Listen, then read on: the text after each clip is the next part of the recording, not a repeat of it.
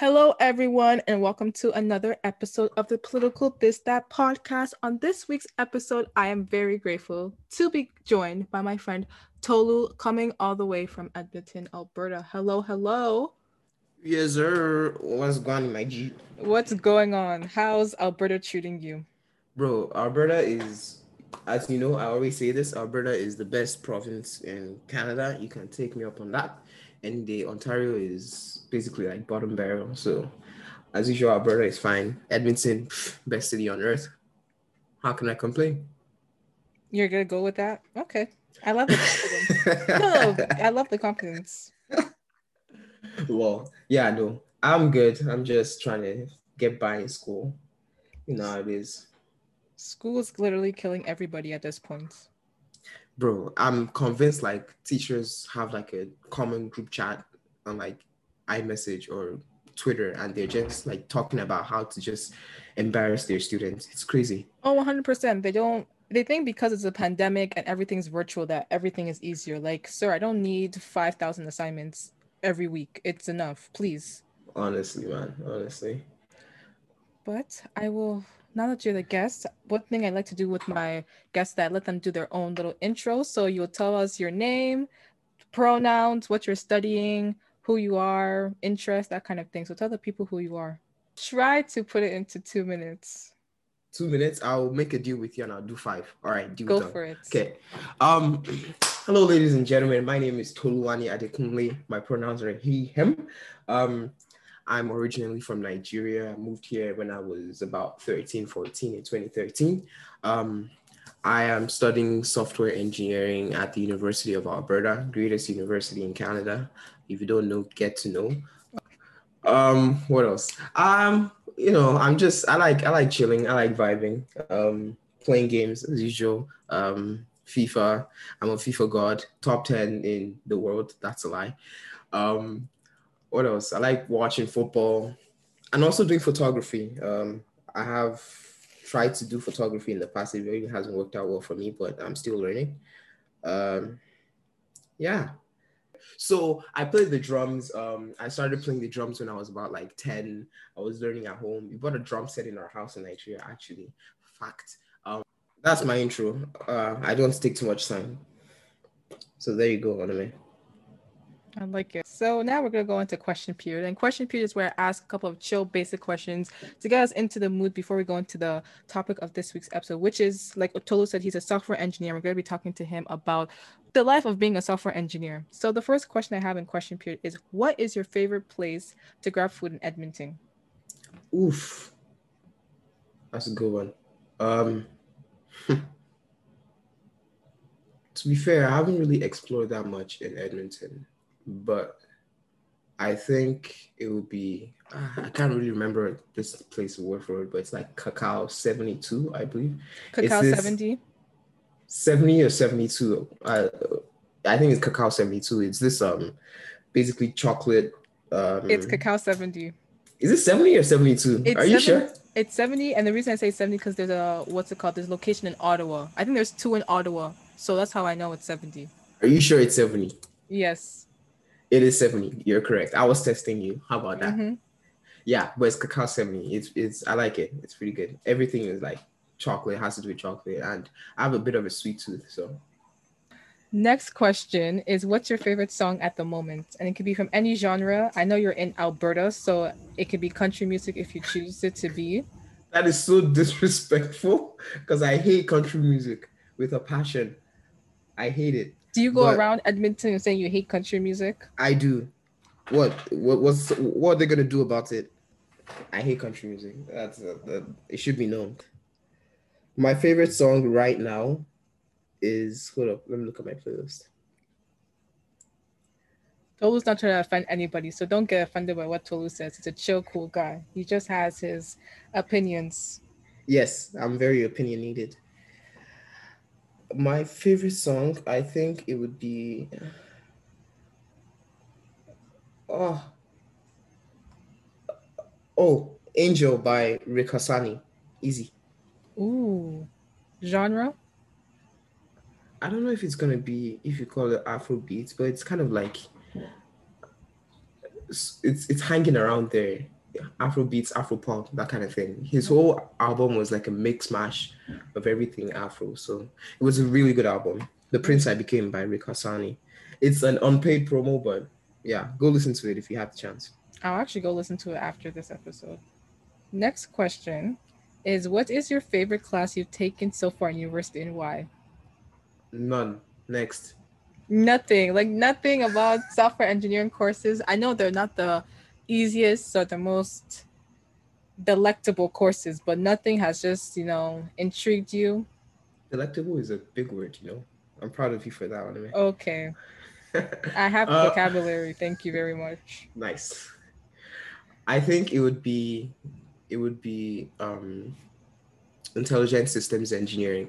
That's the only course that I've taken in the past, like throughout university, that I've said is pretty interesting. Everything else has been just there. You know what I mean? Like Mm-hmm. that course has been like levels above every other course in terms of like my interest for it, how like much time I dedicated into it, and how like um my performance as well. So it would be intelligent systems engineering. What is that exactly? Like, what are you learning in that course? Well, I'm glad you asked, Onome.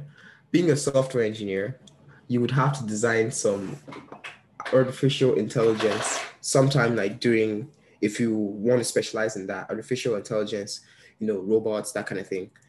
And so intelligent systems engineering is just like studying the basic bare bones form of artificial intelligence. So you can start with a neural network, and you can move on to like higher order types of systems, maybe like a self-organizing map, or a simple ant colony network, that kind of thing. All of that is just like the underlying stuff that goes into building an AI, basically. I don't know if that made sense to you or if you'd like me to. No, that makes sense. And I think that's very cool considering that the world is becoming very digitalized and artificial intelligence is growing. So learning about it, I think is very cool. And learning how to like the whole systems behind it, I think is very interesting. Yeah. I mean, not for me. Well, it's interesting as a whole. Like, I guess the inner workings of it is too much for me because I'm not an engineer in any regard. But Well, I mean, you'd be surprised how. What program are you taking? political science. Oh, okay. I should have figured. But anyways, you you'd be surprised how like how much relevance it has to stuff that's not really engineering. For example, a neural network was built like off the biology of a human brain, Mm-hmm. the neural networks in a human. And so it's pretty cool, like even without knowing any bit of biology, because I hate biology, I was able to like, draw some connections between the brain and how the brain works and how an artificial intelligence brain is supposed to work. So it's not really like just confined to software engineering or engineering. There's a lot of other things that can go into it. But yeah, it's a really interesting topic. I could talk about it for days, but that's not what we're here for. That sounds very cool. And then last question of question period is, what is the biggest stereotype of being an engineer? Oh, there's a lot. There's a lot. I think Go one of for them all would of them. be Go at least say at least three or three. two or Okay. three. Well, I'll give you the time for that. okay. Thank you. I think one of them is the fact that engineering is hard, or engineers are smart. I would assume This you guys are. this is probably like, yeah, this is like biggest surprise. Like, what, engineers are not smart? Most of us are like just like your average people. It's not really like, oh, we have like this high IQ.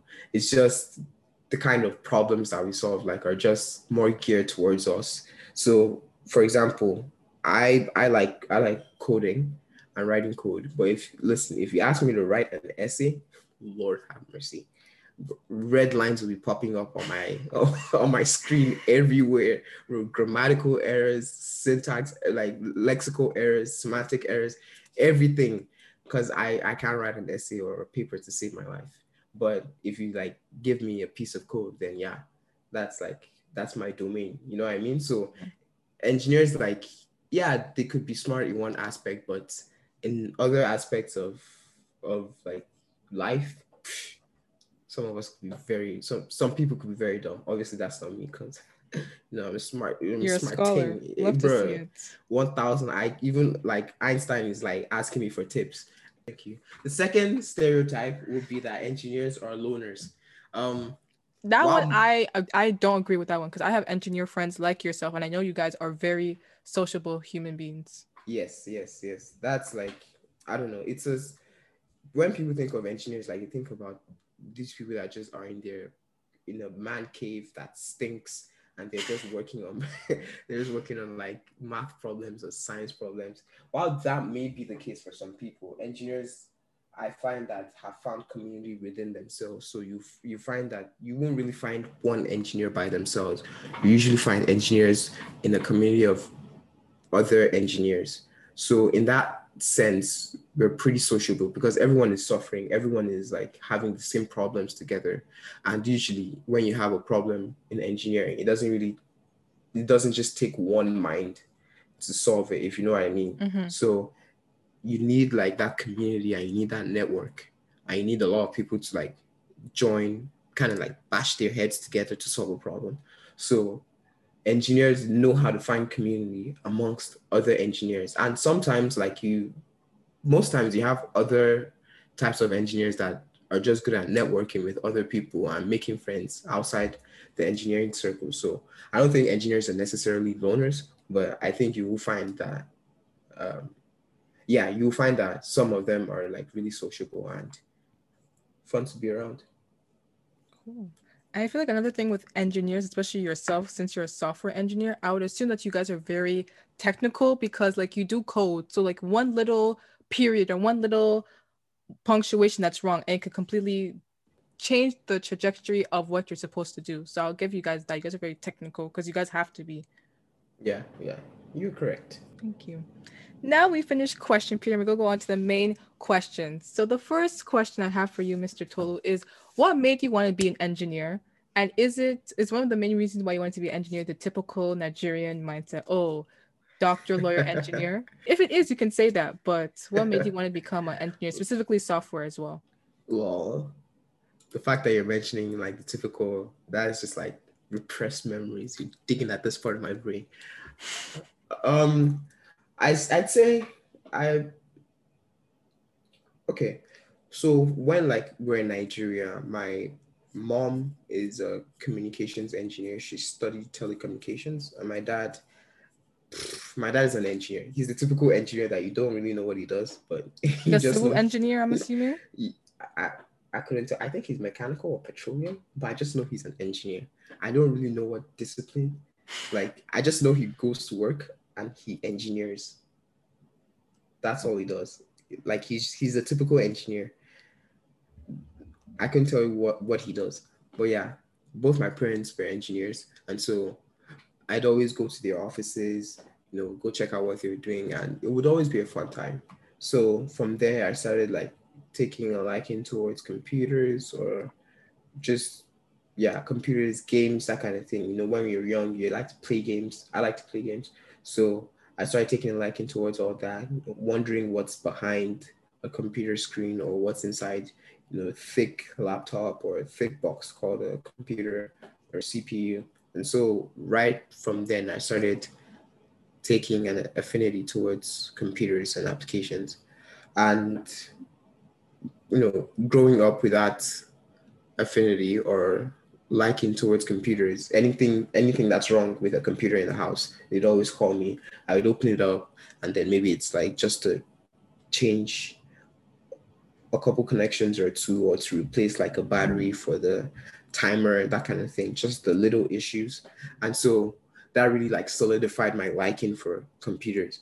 So in high school, I wasn't really sure what I wanted to do: computer engineering, software engineering, or robotics, or nanotechnology. That's like so intense. I had like those four choices. I really wanted to do robotics, but then I figured out that if I wanted to do robotics, then I have to deal with hardware and like moving parts.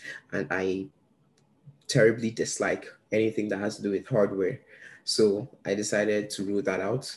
Then it was between software engineering and nanotechnology.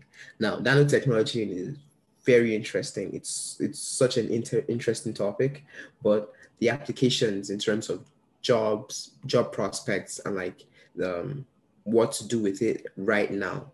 Like if I graduate, what can I do with nanotechnology, a nanotechnology degree? It's not that much. It's mostly research based, and so I don't want to be confined to a lab. I don't have a long attention span. So if I'm in a lab, I'm going to be sleeping off, and so I don't want to. That wouldn't really make me happy. So I ruled off nanotechnology, and then software engineering was last on the list. And so by process of elimination, it had to be software engineering. That makes sense. And also, I think you should talk about the distinction between computer engineering and software engineering because you and me have talked about this and you have made it very clear the difference between those two. So I think you should tell the people the difference because a lot of people think it's the same thing or the same discipline when in reality it's not. For sure. You know what? I'll even throw in one more thing. I'll tell you the difference between computer engineering, software engineering, and then computer science, because I Same also here. get that question a lot. So computer engineering and software engineering are both like engineering courses, but computer has to do with both hardware and software, which is code. So let's say like the motherboard of a computer that counts as hardware, the transistors, the circuitry, all of that. You get to take a look at that when you're in computer engineering. Whereas in software engineering, you only look at code. You do a little bit of hardware, but not enough to get you in the industry, that kind of thing. You just do it so you can have a basic knowledge of what is going on inside your computer system and how that relates to the code that you're writing. Does that kind of make sense? Yes. And then Oh, computer science. and software engineering. For sure. Computer science and software engineering, they both look at code, but computer science deals more with the theory behind, programming and code and all of that. So you look at a lot of algorithms, why the algorithms work, how they work, how you can speed them up, how you can slow them down, the errors in the algorithm, that kind of thing. You go into the nitty gritty of what's behind the code and how to solve um, problems with the code and with the algorithms. Whereas in software engineering, as any other engineering course, you're more concerned about solving a problem. And so you don't really care how or why something works or an algorithm works. All you care about is the fact that it works and you know that it works. And so going from there, all you want to do is how can I use the knowledge of the fact that this works to solve a problem. So software engineering, you have a problem, you have a known way to solve a problem, an algorithm. How can I apply this algorithm to solve this problem? We don't really care about what errors the algorithm will introduce when solving a problem. That's for the comp sci guys. And so I'll say, to put it shortly, comp sci is a bit more nerdy and geeky about the inner workings of software and all that stuff, while engineers just want to solve. Okay, that makes sense. And I hope to everyone listening, it does make sense to them as well. So, me and Tolu met in Ottawa, but Tolu goes to school at University of Alberta, like he said. So the next question I have for him is, what made you choose to come all the way to the capital of this nation's country, Ottawa, for a co-op term compared to staying in good old Edmonton, which is the best city in the country and the best province in the country? You know what? It's really simple. I just wanted to be away from home. I'm sure you thought I was gonna give an answer like, "Oh yeah, no, Ottawa is like the techie hub of of Canada, and they have so many opportunities." While that is true, that's definitely not the reason why I left. I wanted to be away from home. My goodness, to work from home in this house, Lord have mercy, that is a struggle. So I wanted to be away from home, but also Ottawa has a lot of opportunities for tech driven people. Um, Ottawa, Toronto, Calgary, those cities are really tech driven, even Vancouver as well. So, um, also, I had a friend in Ottawa, or I have a friend in Ottawa who I hadn't seen since high school in Nigeria. And when I knew that she was in Ottawa, that like helped me narrow down my choices because I wanted to reconnect, right? So, um, it was between Ottawa or Edmonton. And like I said, I'm not working from home in this house. So yeah, I decided to move to Ottawa. But I assume since you said Calgary is also another like hotspot for tech, you would just go to Calgary since it's in the same province. I would, but then I have ops in Calgary. I have spies. My parents have spies in in Calgary. Okay. In Calgary. So yeah, I have cousins there, and I'm sure like if they knew that I was going there, bruh, they'd be watching my every move. That's So true. I'm not about that. I listen. I have to be free. I must be free. That's very true. Tell us a little bit about your co-op term in Ottawa as well. Like, who did you work for? How was that, and so forth. No problem. My co-op term was with BlackBerry QNX. There's a difference between BlackBerry and BlackBerry QNX, but yeah, if you didn't know, BlackBerry is still an organization. It still exists. It does. Anytime I told people I work for BlackBerry, they're like, "Oh my God, that's it is still around." Like, yes, it is still around. No, they don't make phones anymore. They're now a software-driven company, so they make a lot of software for enterprise communication, um, for embedded systems. So if you go to a hospital and you're hooked up to I don't know if it's a cardiogram, the thing that they put on like your chest and all that stuff. I think it might be, but if you're a science person and we're wrong, just Yeah, just keep it in your correct back us. pocket. Keep it in your back pocket. But yeah, a cardiogram, they make software for those kind of machines. They have their own version of a self-driving car, which is still under test right now. I was able to see some of it. That's so cool. Yeah, I know. They also make software for like windmill technology. So they're really into the Internet of Things, connecting like basic parts of our life into the interwebs and all of that. So where I was working was QNX, which is a version of their own operating system that they built. It's a very minimalist operating system. If you've used Linux before, it's kind of like Linux. So I was working on that with them and helping customers develop with BlackBerry QNX. Very intense and very educational, I assume. It's what it was. It was. I'll give them that. It was very educational. Most of the things that I learned there, like we've been learning in classes since I got back. So it was like I learned a lot from there. It could have been like, it could have been way worse where I was just doing absolutely nothing. Mm-hmm. There's internships where you're basically like an errand boy, but thankfully I was in that.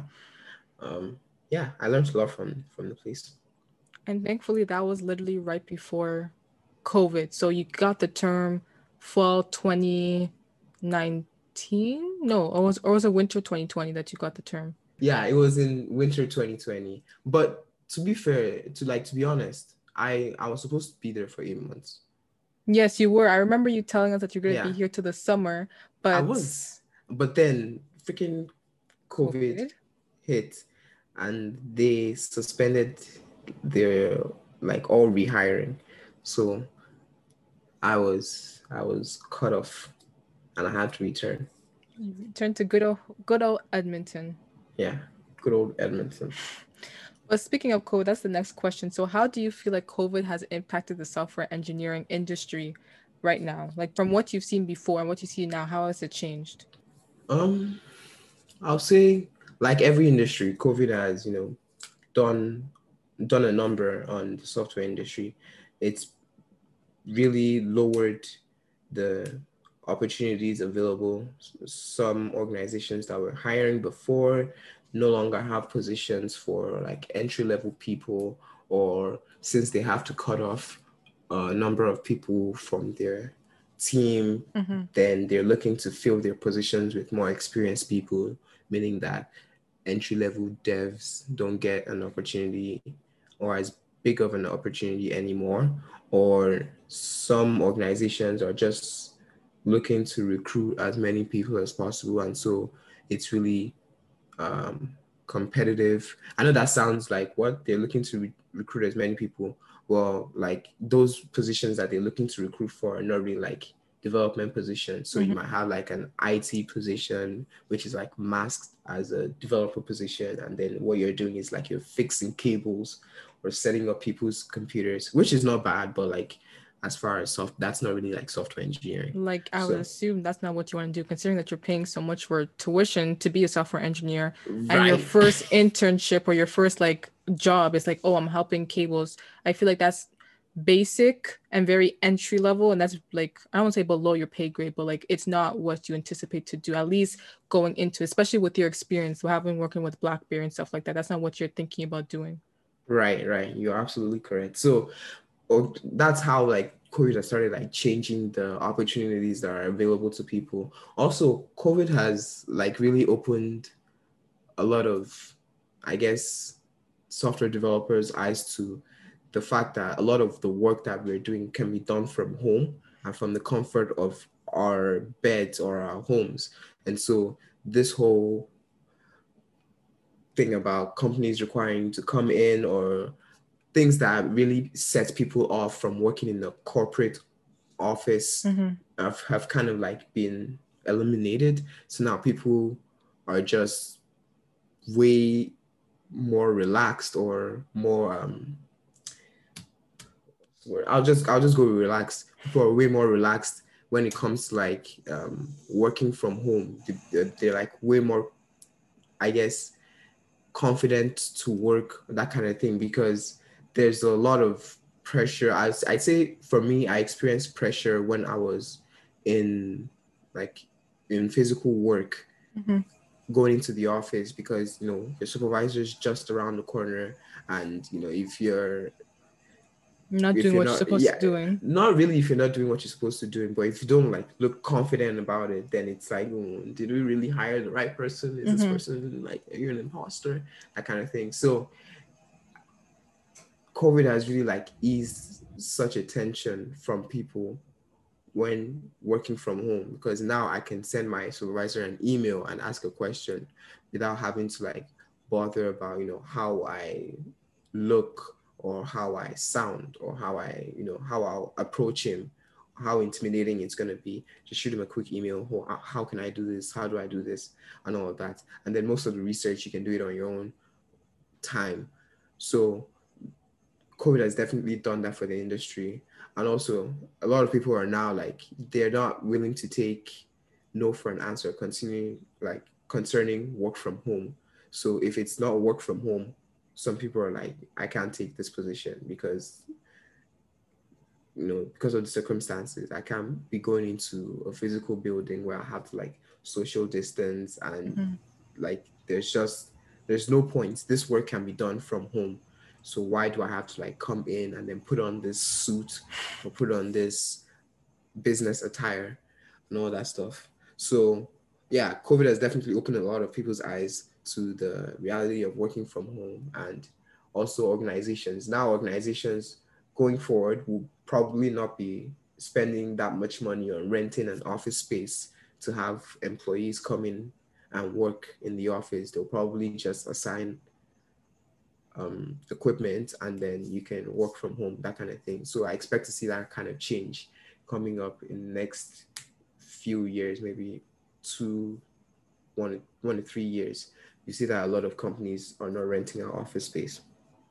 I think that will help them not only like in the engineering industry, but I feel like with a lot of industries, like what you're talking about, people's eyes are opening and they're just like, I don't have to go to an office. I can just do this from home. And me personally, like being outside of the industry, I would assume that a lot of engineering, because a lot of what you're doing is on a computer that you can do at home. So my assumption would be that since, especially if you're doing software engineering, you could do it from home. So the fact that what you're telling me is that a lot of the internships, a lot of the opportunities are in a physical space prior to COVID is actually very surprising to me, considering that I would think you can do it from home.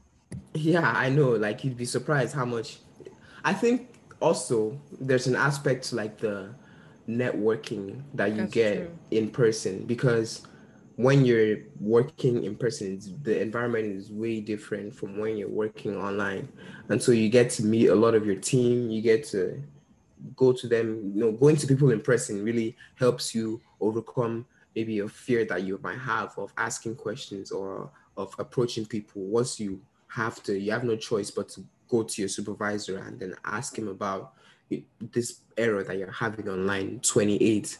You won't be afraid to, I guess, approach someone in the industry concerning a job, that kind of thing. So there's that aspect of networking. And if there's other co-op students or other interns like yourself in that same office space, then you get to network with them, you get to talk about your own experiences, make friends, that kind of thing. So there's definitely that aspect of internships that I guess employers want to offer their students or their interns in person. But with regards to the trade-offs, I don't know, most people might take in the comfort of doing their work from home over the physical aspect of networking. Personally, I'm kind of indifferent. If you tell me to work from home, hey, more sleep time for me. But if you tell me to come into work, then I get to meet new people and see, like, experience a whole new environment, which is totally awesome. It's good that you're seeing the glass half full instead of half empty. 'Cause a lot of people will be like, I just rather work at home. Yeah, I know. So, like, on some, I have those days. Like, there were definitely days where I'd wake up at like 7, and I'm like, my goodness, like, do I really have to get up, go take a shower, and then go go to work? Like, is this really necessary? Why can't I just do this from home? But it is what it is. And touching kind of on what you talked about in your spiel about COVID impacting the industry, how do you see, or where do you see software engineering in the next 10 years, especially with development and so forth? Especially since Oh, the world is becoming so digitalized, and I feel like the demand for software engineering has increased because software engineers do codes for websites, apps, that kind of thing. So where do you see the industry in the next 10 years? Um, software engineering is going to be around for a while. It's going to be around for a while. Like you said, the whole world is moving towards a digitized environment where everything is connected. You have your Alexa that can control your lights, or you have like your Amazon Echo that can control your locking mechanism. So all of that is getting digitized. And so there's going to be a huge demand for software engineers. However, comma, you don't have to be a software engineer to do all of that, which is the huge bummer. So a lot of people are coming into the industry and stealing our jobs. They are stealing our jobs. Get them out of here. Um, but yeah, if you have a laptop and access to the internet, then you're basically a software engineer because you can go online, take a coding class, or you can watch YouTube videos. There's some YouTube videos that explain how to write code better than some of my professors. So you'll find that it's not really like that requirement for having a degree in software engineering will probably be overlooked in the coming years. I don't want to say this like definitively, but yeah, it may probably be overlooked because any Tom, Dick, and Harry can like learn how to code, and it's even worse if you do that by yourself. Like, you don't, the time that you might use to devote to school, you do that by yourself, and you really make it your passion, your hobby, and you get immersed into like online classes of software engineering, and you work on personal projects and all that stuff, you probably would be favored over someone that just went to school to take software engineering and just got by, and just graduated. Of course, like, having a degree is always a good thing, but software engineering is or I guess the world of like the internet domain, or the world of the internet is such, like, there's so many opportunities that if you're good at what you do, and if you know how to do your stuff, then you will, like, it's most likely that you will find a position for you, and you can do that without having a degree. So basically what I'm trying to say is there's a lot of demand, that like there's a huge demand for software engineers, or people that know how to write code, people that know how to write clean code, efficient code, code that is understandable, that kind of stuff. But it's also very easy if you have the resources. to learn that by yourself without having to go through this institution called school. I've definitely heard of like I remember on TikTok I seen this girl. She's like studying what I study. She studied political science and she ended up getting a job at Google out of grad. So what you're saying is very correct. Like as long as you learn it for yourself, it's you anyone could be technically quote unquote a software engineer. Yeah, yeah. Well, I don't know about anyone, but like Not anyone, but if you actually like put in work and you actually learn it, yes, then yes, yes. You can definitely like get the jobs that software engineers are getting. do you feel like well you kind of talked about it, but do you feel like the industry is more fixated on people outside of engineers than they are like you said, so someone who's studying what I'm studying political science but is able to code, do you feel like we are quote unquote taking the jobs away from you guys, or just feel like the field is expanding to accommodate other people from other disciplines? Oh, law. No, I don't feel like people are taking jobs. There's literally so much to do in the industry, in the software industry. I don't feel like people are coming and taking our jobs. I was just playing around. I think it's more, yeah, like you said, it's more or less expanding to accommodate um, a lot of people. If you can if you can learn how to code and how to solve a problem with code, then there's opportunity for you in the industry. And so it's really, if you recognize that there's something that needs to be fixed and you have the knowledge and means to fix it, then basically you're in the industry. So there's space for everyone in the software industry, and I don't feel like it's moving towards one particular set of people or not. I just think it's growing bigger and bigger, and anyone that cares to be part of the move or the wave, quote unquote, um, can be accommodated. That's fair and that's very insightful. What has been the most useful thing you've learned from software engineering, whether it be inside the classroom or outside the classroom? Oh Lord, have mercy. Um, I think I'll give you. I'll say. I'm thinking of three right now, but it might expand to five. Oh, So okay. Go So for it. yeah, so one of them is ask questions. Ask a lot of questions. Um, if you knew how to do everything by yourself, then you'd be giving Mark Zuckerberg a run for his money, That's or Bill true. Gates a run for his money. But you don't. You're not that rich, so obviously you don't know how to do everything by yourself. So ask a lot of questions.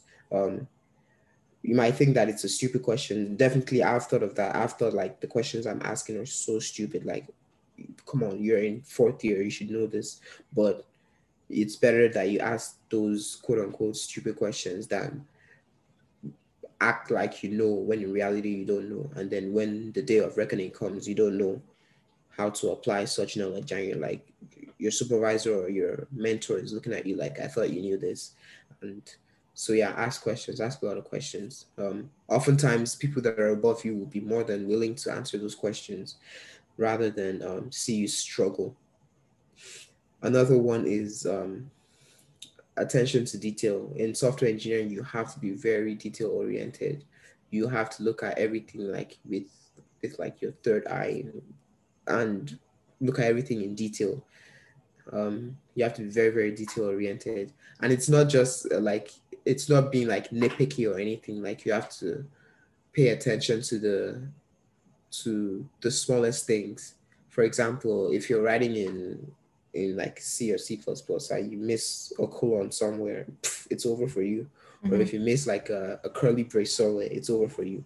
That can be really trivial, but if you like extrapolate that to your own personal life, and you see like something is going wrong, something small, then it's software engineering, or rather the engineering degree or practice teaches you to like pay attention and try and um, look for the finer details, or look at the finer details, apply such um, precision to your work that when people look at it from afar and zoom in to look at your work, that they find it like spotless or like without blemish. Another one is like problem solving. Problem solving is really, it's really like the core of engineering. all engineering is finding a problem and, kind of thinking about how to solve that problem using science and technology. That's basically engineering. And so problem solving is like one of the biggest things that I've learned from software engineering. You may not know how to like readily, put everything into code, but one thing you should like never shy away from is thinking of how to solve this problem. You might not be spot on, but as long as you have like a mental roadmap, or you have the slightest idea where to start, that is always good. Or you know where to start, and you know sort of what procedures to get something done, then you're better than like the other 90% of people that want to solve that same problem. So software engineering, or engineering as a whole, teaches you how to solve problems, which is really useful. That's three. I guess I can throw in another one. It also teaches you how to do your how to do research, how to conduct research for yourself. It feels like I'm in an interview, but anyways, it teaches. Don't feel like you're in an interview. It's just catching up with an old friend, and the mic it, just happens to be there. this is like something I'd say in an interview. I'm very detail oriented. But Throughout my a lot of time the at things you're BlackBerry. saying is like very. A lot of the things you're saying can not only be used for software engineering, can be used outside of the Mhm. industry, like just being technical, asking questions. I feel like anyone who's a student can relate to like before asking questions in a classroom in a lecture hall with like hundreds of people is very nerve wracking. But I hope COVID has changed the aspect of like being able to, ask questions in the chat box or discussion forums. But asking questions in any field is very important because if you don't ask questions, you're not going to know anything. And no one, the worst case scenario, someone's going to make you feel dumb.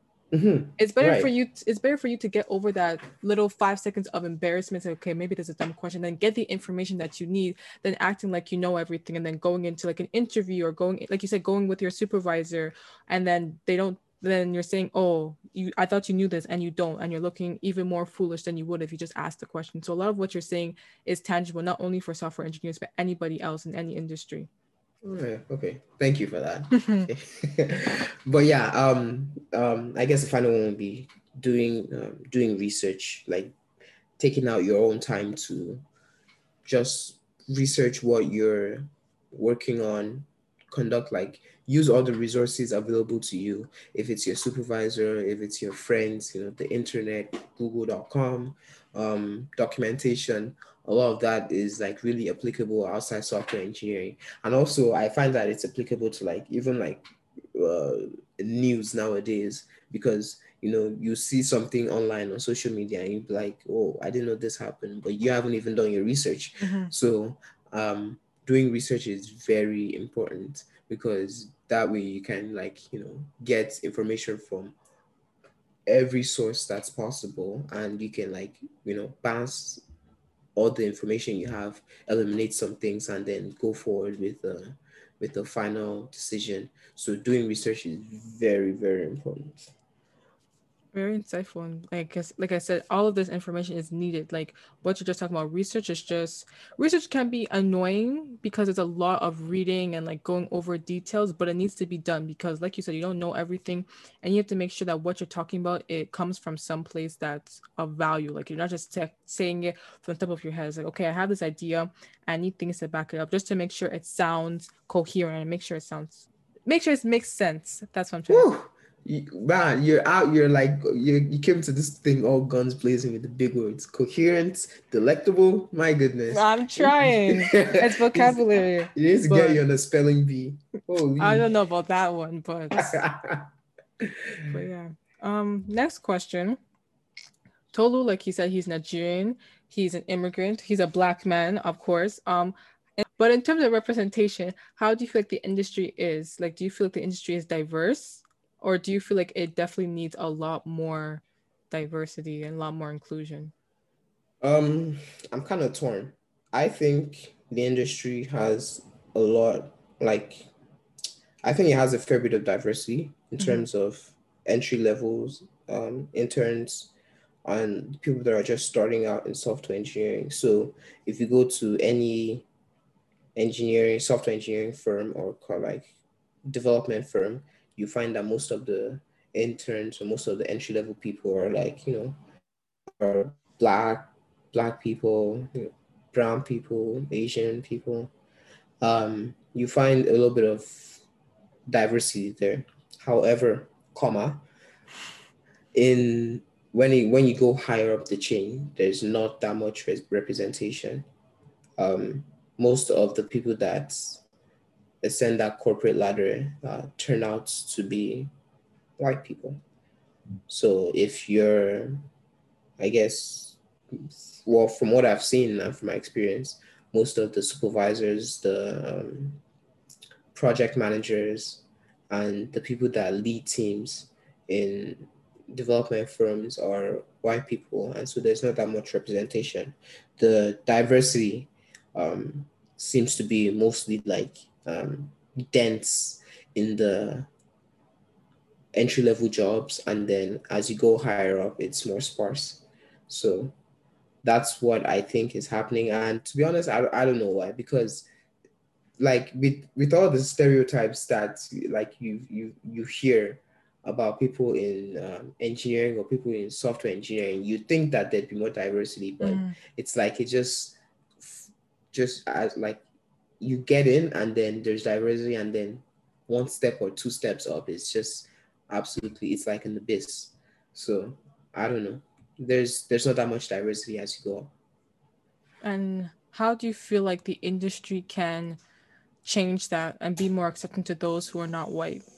Because it's just sad, like you're even just talking about your experiences as a black man, so we can only think about the experiences of those who are women in engineering and software engineering and stuff like that. Like I have a Right. friend, she's studying software engineering and she's Asian, and she talks to me about some of like the sexism that she kind of faces, and they think like, oh, like she doesn't know what she's talking about, and she knows what she's doing. So how do you think the industry can be more accepting to those who are not white men, and how do you think the industry can change to be more accepting?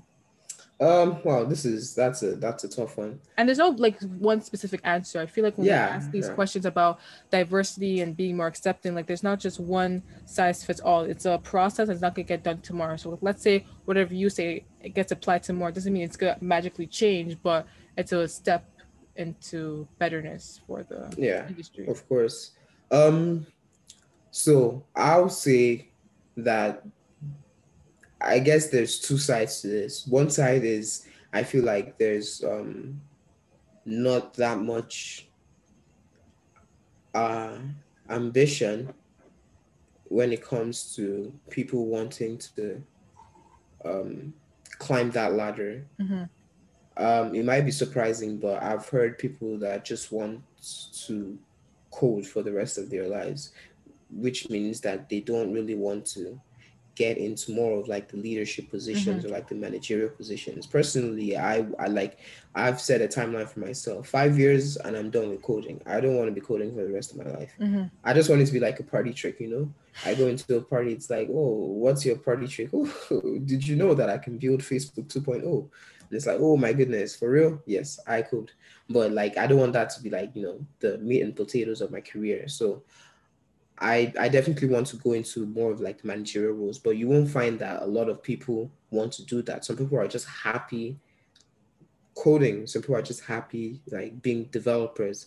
And while that's not like most of the case, it's a majority of the case. So I would say on the side of the um, developers, there may be a lack of ambition. That might be too harsh, but like for lack of a better word, yeah, that ambition to climb that ladder is not there.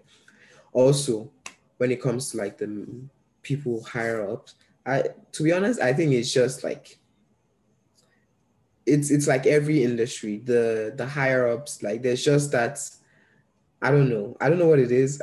Like obviously there's a bit of racial undertones to it, but I don't know what it is. It's just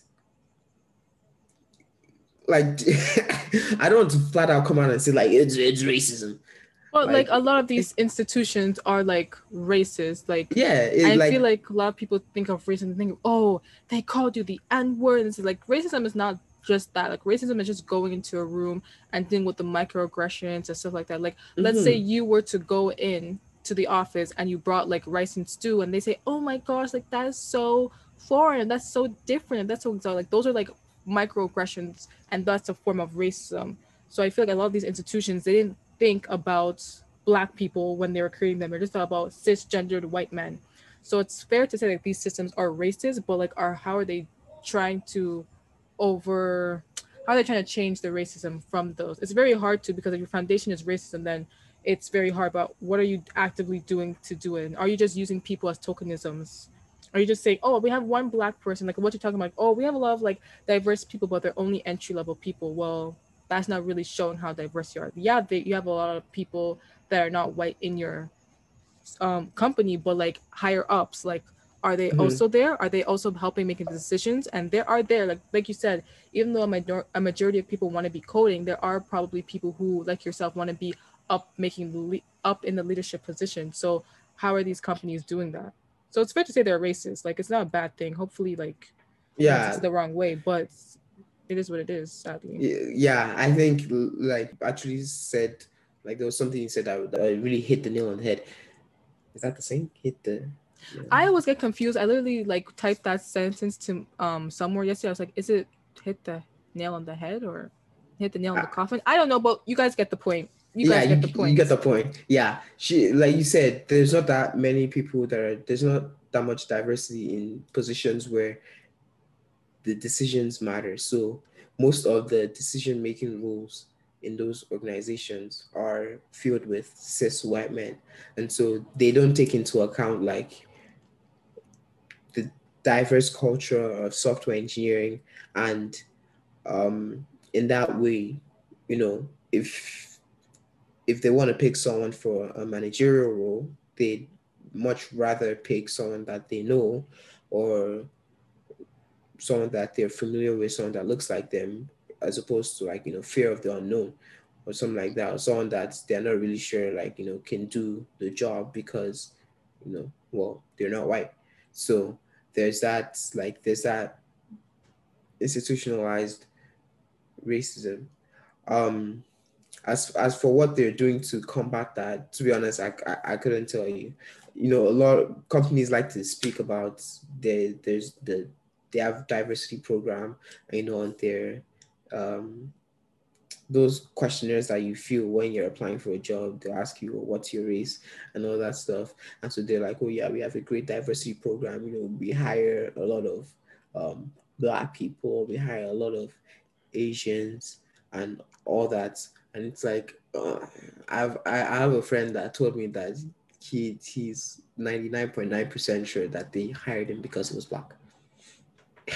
Like, and like he was hired at an organization, a big organization, because he was black, and not because like um because of his skills or anything. And like, I don't know, it may sound okay, well, more diversity, but it's like that's just a facade. that's not It's what we not. want. Like Yeah, when exactly. say that we want diverse, like I want you to say, oh, I'm gonna hire the person that's most qualified, and if the person that's most qualified so happens to be a black person, a black woman, Asian woman, that kind of thing, then I'm gonna look at it.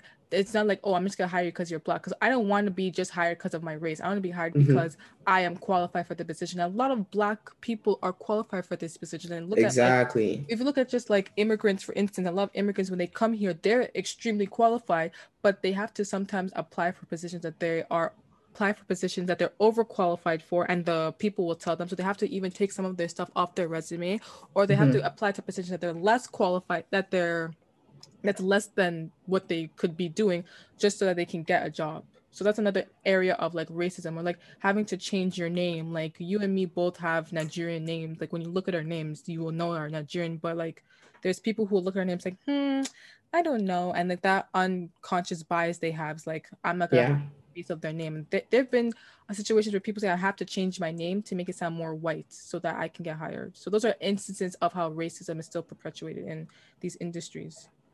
Yeah, for sure, 100%. And like, I don't know, I guess it takes someone to be in the industry to change the industry, but at the same time, that really should not be the case. Mm-hmm. It shouldn't be I have to get to that position to change how things are done.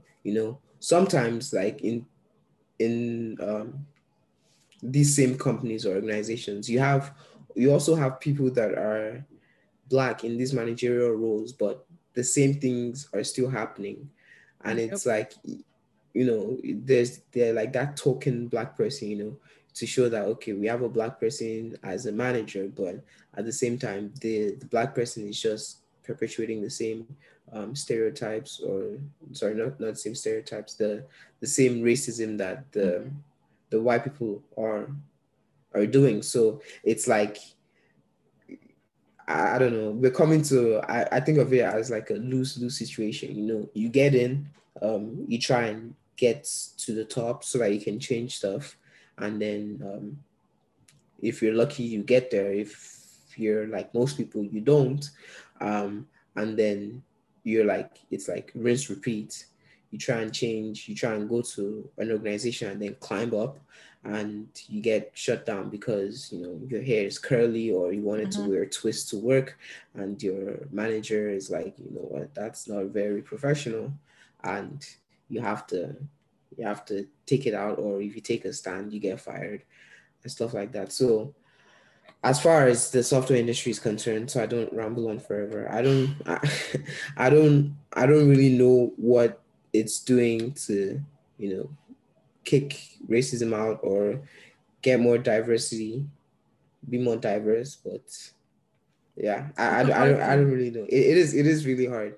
I don't really know what I can pinpoint, like put my finger on to say that, oh yeah, this is are the steps that they're taking. So what, but You've said some stuff already. You said like, oh, like probably just like one comment you just made about the hair and being curly. Like that's something that they can see. It's just like, oh, like for instance, believe it is New York City.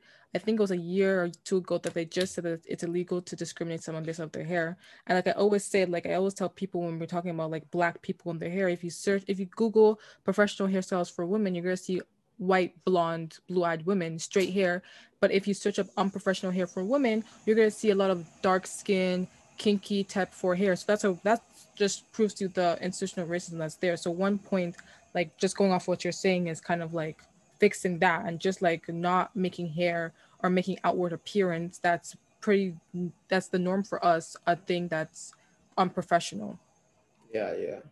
I can also say that in terms of startups is a really good way for diversity in Mm-hmm. this in the software organization to propagate to the top. So if black people, Asians, people of ethnic backgrounds and diverse backgrounds can come together and start their own companies or start their own organizations. It doesn't have to be like Google or Facebook. It can be a consulting company. And, you know, if that kind of stuff starts happening, then we'll see that they have no choice but to hire an organization that is totally built up of people from diverse backgrounds. If I create a startup and we do consulting and we get a job for like a big company, we can then outsource to another startup. Maybe this other startup does UI or graphics design, and what we do is we do the back end. If they're looking for someone for with front end, and I know a guy that knows a guy, then I can recommend them, that kind of thing. So I feel like startups are a good way for people to introduce diversity into the system and get their friends or diversity. Yeah, diversity into the system. Jesus, I just repeated myself. But yeah, startups. Startups are the key. Startups are a good way just to say, we're gonna be more diverse, and like hopefully these startups that are diverse, they get the funding that they can in order to build themselves and able to sustain themselves. Because another thing I feel like is a problem with startups is that just sustaining yourselves financially. But that's a very good idea about startups. Yeah. And last question as we end this educational episode about being a software engineer. especially for me, who's literally outside the field. I'm a political science major, so anything coding and artificial intelligence, that's just outside my scope. But it's always educational to just to learn about it, because like deep down, I wish I could be an engineer, but like math and science is just not math, Well, especially, it's just not for me. It's just we're not best friends at all. So I'm not even gonna go down that path. But I like learning about it, and I like having friends who are engineers, especially software engineering. I think that's a very cool aspect. I'm not just saying that. okay, all But right. last question is, what is one topic that you are passionate about that you feel like mainstream media isn't talking about? That can be from like anything, that could be like RISM and software engineering, that can be SARS, that could be literally any topic that you care for that you just feel like people aren't talking about or deserves more attention. Oh boy. Um, that's a good question. Sorry, I'm just thinking. Um, I'm really passionate about like racism and systemic racism and how we can kind of defeat that. But I'll go in a different direction and talk about social media. Ooh. Yeah, social media is really it's a big aspect of our lives, and rightfully so. The world is becoming more interconnected, but also social media is like it's a really dangerous um, tool Mm-hmm. if you don't know what's going on. It can be really used to drive people insane or to control people, and that sounds like really like a conspiracy theory, but it's I promise you I don't have conspiracy theories. um but yeah, social media is a really, it's a double-edged sword. It can It be can really good in connecting people, but at the same time be it's very toxic with hate speech and so forth like that. toxic. Bro, it can be toxic and detrimental to your mental health. Yep. It can be like propaganda field. It can be used to like control people, bro. Social media, it can do everything. And so yeah, I don't know, social media is just, it's crazy. It's crazy. I don't want to get into a rant about it, but yeah. But the thing is, you're passionate about is like just changing the scope of how social media is today. um I wouldn't really say change, because changing it is I guess it's more work than letting people know, than raising awareness about, you know about social media itself. To I think it would be much easier to let people know about the dangers or what social media can do to them. And then once everybody has that awareness, or once most people have that awareness, then we can start working towards changing it. Changing it is a couple steps away. I believe the first and the immediate steps that we can take is just awareness. Um, Learn about what they do with your data. Learn about what goes on behind in social media, the algorithms that go on behind it. If you have the opportunity, watch what The there's social one movie on dilemma. Netflix. The social Yes, dilemma. there we go. The Social Dilemma. Go watch that, and then and then you kind of have an understanding about what social media does that is really, you know, harmful, and then also protecting yourself from the toxicity of social media.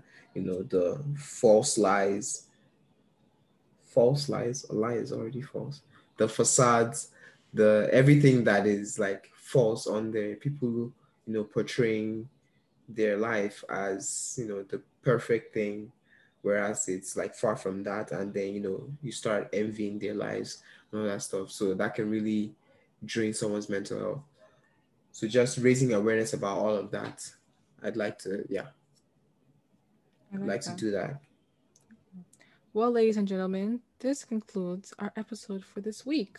So we have to give Mr. Tolu a round of applause for coming out and speaking very insightfully and very eloquently about software engineering. Another big word. Yeah, Woo! yes, vocabulary is what Bro, we do over here. I'm 100% like, I'm confident you have like a thesaurus open on your laptop I actually don't, but and you're like scrolling through words. Oh, it just synonyms comes of. it just comes naturally to me. People like me, it Oh, just okay. comes naturally to All me, right. you All know? right. You, Mrs. Orator. Okay. Yes, but thank you guys so much for listening to this week's episode. Make sure to follow Tolu on his Instagram. I will put it in the description box. Any other thing you want to promote? Um, actually, yes. Speaking of, I help produce a podcast. Another one, guys. Yes. Um, this like during pandemic, a lot of people have just like started getting into their bag, podcasts, YouTube channels, all of that stuff, and I appreciate the creativity.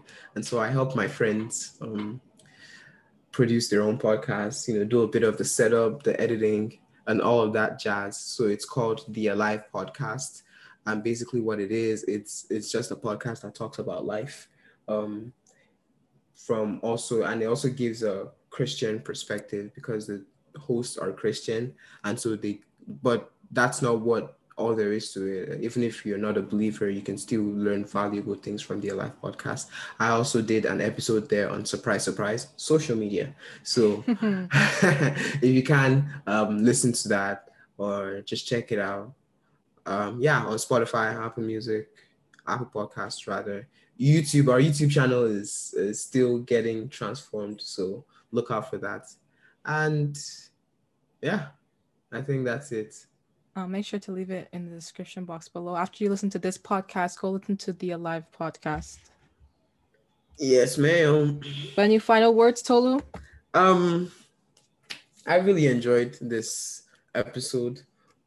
Thanks for having me. Of course. I'd like to also give a shout out to my mom, my family. Thank you, God, for being here. I'd like to give a shout out to my accountant, Uchichuku Chukujekwe. His birthday was yesterday, actually. I'd also like to give a shout out to my namesake, Toluani. Oh.